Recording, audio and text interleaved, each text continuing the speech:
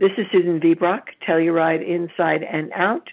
Once again, delighted to be talking with Dr. Alan Softy.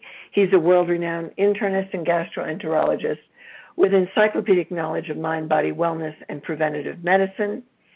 You will find that out if you attend his wellness retreats this fall at the Peaks Hotel in Mountain Village, Telluride. For more information on those evidence-based intensives on health and longevity, go to TellurideLongevityInstitute.org. So today we'll be discussing pre- and probiotics. Just basic definitions: prebiotics are a special form of dietary fiber that act as a fertilizer for the good bacteria in your gut. Probiotics are live bacteria that can be found in yogurt and other fermented foods. Both play a role in the brain-gut connection. Dr. Allen, thanks for joining me. Oh, I appreciate it. Thank you very much. Would you explain the difference between pre- and probiotics in greater detail than what I just did? Well, I think you had an excellent explanation, actually. We always think of probiotics. You see advertisements for them. It is a huge market right now. I want you to think of prebiotics as probably more important. If you plant a seed in your yard, but you don't water it and you don't fertilize it, it's not going to grow. So we are only about 10% human. If we look at just number of cells in our body, 90% of the cells in our body are bacterial. These are these little microorganisms or little creatures that live inside us, and they're extremely important. And we can get into discussing some of the really important aspects that they play for brain health, for heart health, for obesity, for lots of things, especially for our heart and maybe obesity and maybe our brain. So they're very important. So we need to feed those. So the prebiotics are the oatmeal that you're going to eat. It's the fertilizer that we're giving to these bacteria. They're the complex carbohydrates in broccoli and cauliflower and berries and other things. It's the non-digestible parts that the bacteria love. And they grow by giving it that fertilizer. And we can irreversibly deplete the bacteria in our GI tract. I don't care what probiotic you take. You can take all you want, but if you're on an unhealthy diet, those bacteria are not going to grow very well.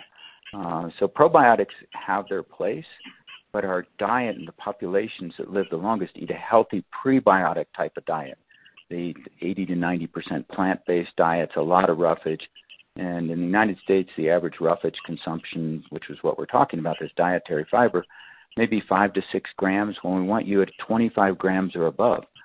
So the probiotics are different bacteria that you can buy, or you can get them in fermented foods. So you can get them in kombucha, or most commonly consumed as yogurt. Any type of fermented food is going to have bacteria in it.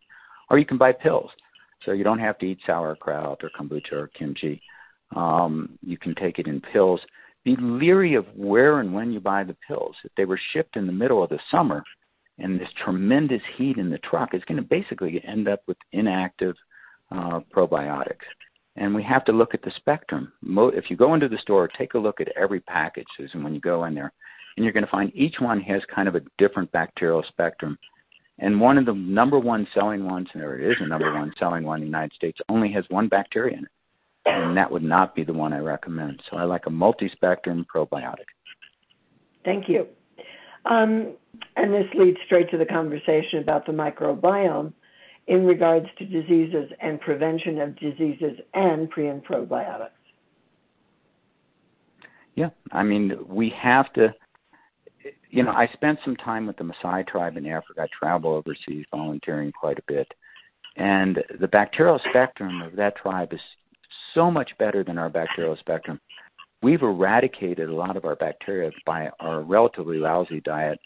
And the ultra-processed foods, actually these emulsifiers and other things that we put in the ultra-processed foods, all the things you can't pronounce on the package are really bad for our bacteria in our GI tract. So we want to eat foods as they came out of the earth, or whole foods, what we say. If you're going to eat bread, whole grain breads. You don't need all these silly additives in there. But we've understood that you have healthy bugs and you're going to have a healthy heart even.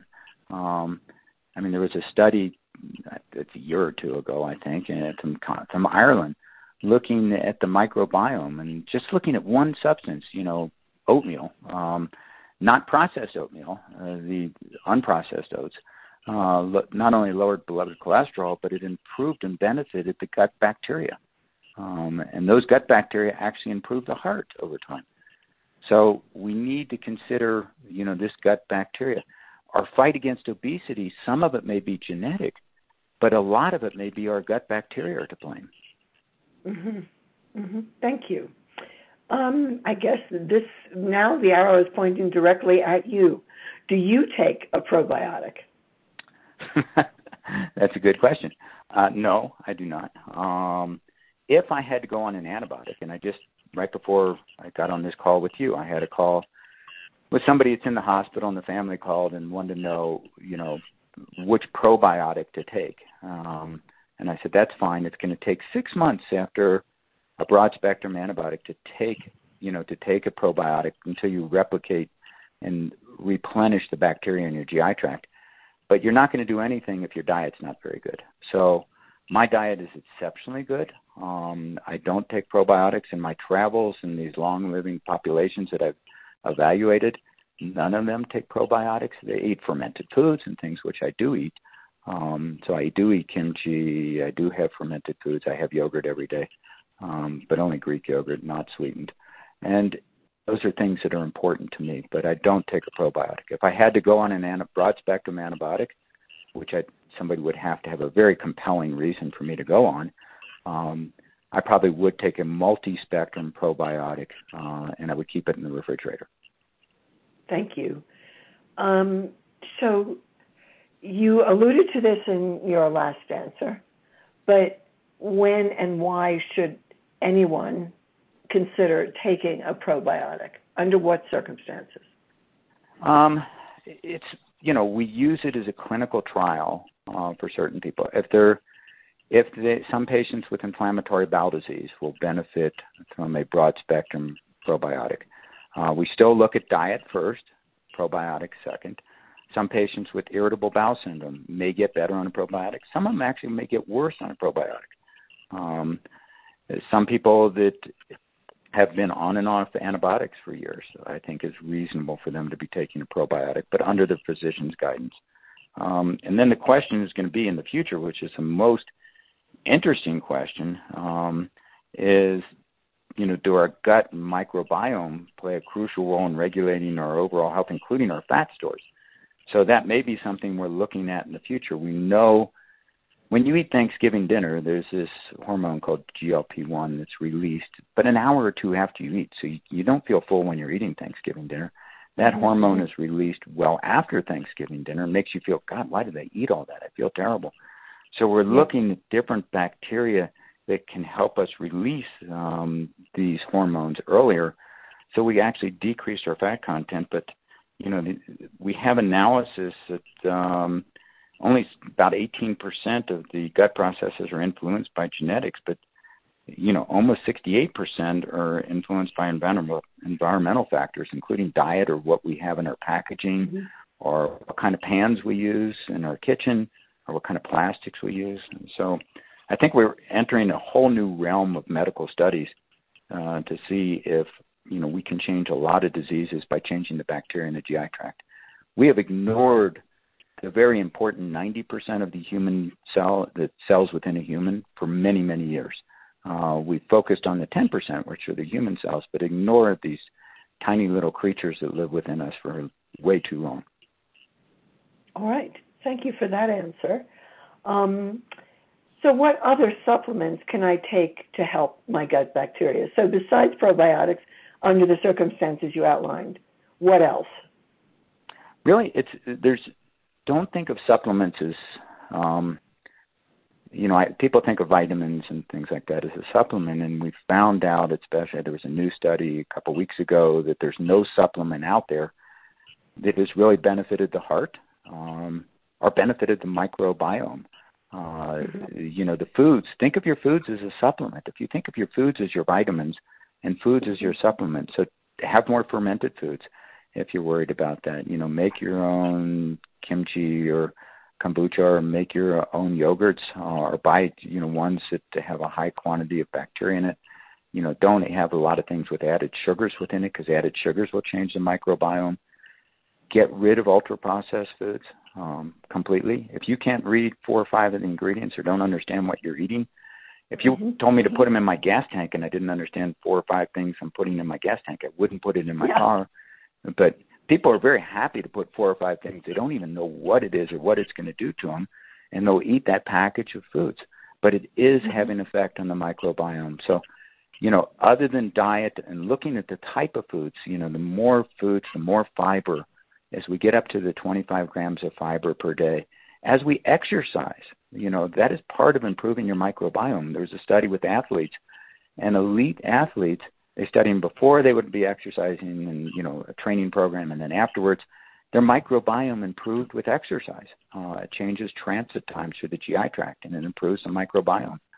So there's lots of ways we can do this without going and spending a heck of a lot of money. All right. Then let's really nail it down. What foods are the best for our gut? Each person, it's going to be somewhat different. For me, I can tolerate any high fiber foods. So I start out the morning with steel cut oats, which are the least processed oats that you can buy. We cook them overnight. We just boil and then leave them on the stove overnight. We have berries with it. We have lots of seeds that get down to the colon, chia seeds, flax seeds along with that. The berries get down there. There's a lot of bacteria in an apple. There's over 100 million bacteria in an apple, most of it towards the core of the apple, which I wouldn't recommend eating the seeds because they have some cyanide in it, but I eat an apple a day because that helps feed those bacteria. Make sure you're emphasizing high fiber, natural foods. Natural meaning this is how they came out of the earth. If you have an apple that has pesticides or other things on it, I personally that's the only one available to me. I wash it with a non-bacterial hand soap because a lot of the pesticides are oil immersion and they won't come off with just water. And then I rinse it extremely well, and then I eat it. And everybody sees me in the gym washing my apple with soap. They think I'm crazy. And I may be. But, be careful that you emphasize. So I emphasize fiber and non-digestible products at breakfast, lunch, and dinner. Nuts are good because they actually help feed those bacteria. There's a good source of protein and a good source of fiber for these bacteria. And there's parts that actually don't even absorb all the calories from the nut that's written on the package.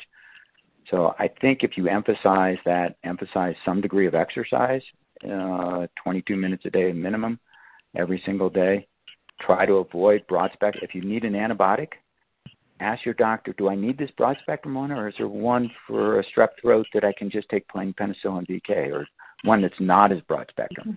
So it's a discussion to have with your doctor every time you see him about the health of your microbiome. That's important as important as the other 10% of us. That 90% is a discussion one should have with their physician.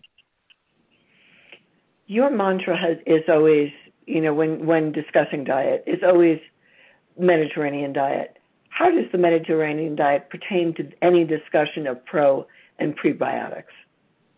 Well, they have tremendous, you look at them from the outside and you go, they look really healthy. I look at them from the inside and saying, wow, they have a great microbiome. What a pretty spectrum of bacteria they have. That diet is the kind of diet that I was trying to mention. It's vibrant colors, reds and oranges and purples throughout their diet. Their meals are so different than ours. If they eat protein, they'll have 3 courses. But the first course is going to be high in fiber. The last course is going to be fruit. Very rarely, it's going to be low in sweets, which are not good for our microbiome. And I think that or the new Norwegian diet, which is similar, it emphasizes different protein sources because where they live is a different protein source. But if they eat meat, it's about a 3-ounce portion. And very rarely do they eat meat. They're usually, my mantra is eat something with no legs or 2 legs, but try to stay away from the 4-legged ones unless it's something that's free range and grass-fed and wild. Because if you have antibiotics in your cow, those antibiotics are going into the human, and that affects your microbiome. So we want antibiotic-free foods, eggs, everything else that we can get. So the Mediterranean diet is a fantastic diet. I followed it most of my adult life. It's easy to do. It's fun to do. It's fun to go to a local market and shop for all these fresh, vibrant-looking fruits and vegetables. Okay. Thank you very much. This has been Susan Debrock, Telluride Inside and Out, speaking once again with Dr. Alan Softy. If you want more information on the microbiome, pro and prebiotics, attend one of his intensives, which begin again this fall at the Peaks in Mountain Village. Dr. Alan, thanks so much for joining me. It was great it was great being with you today. Thank you very much, Susan. I truly appreciate it. Thank you.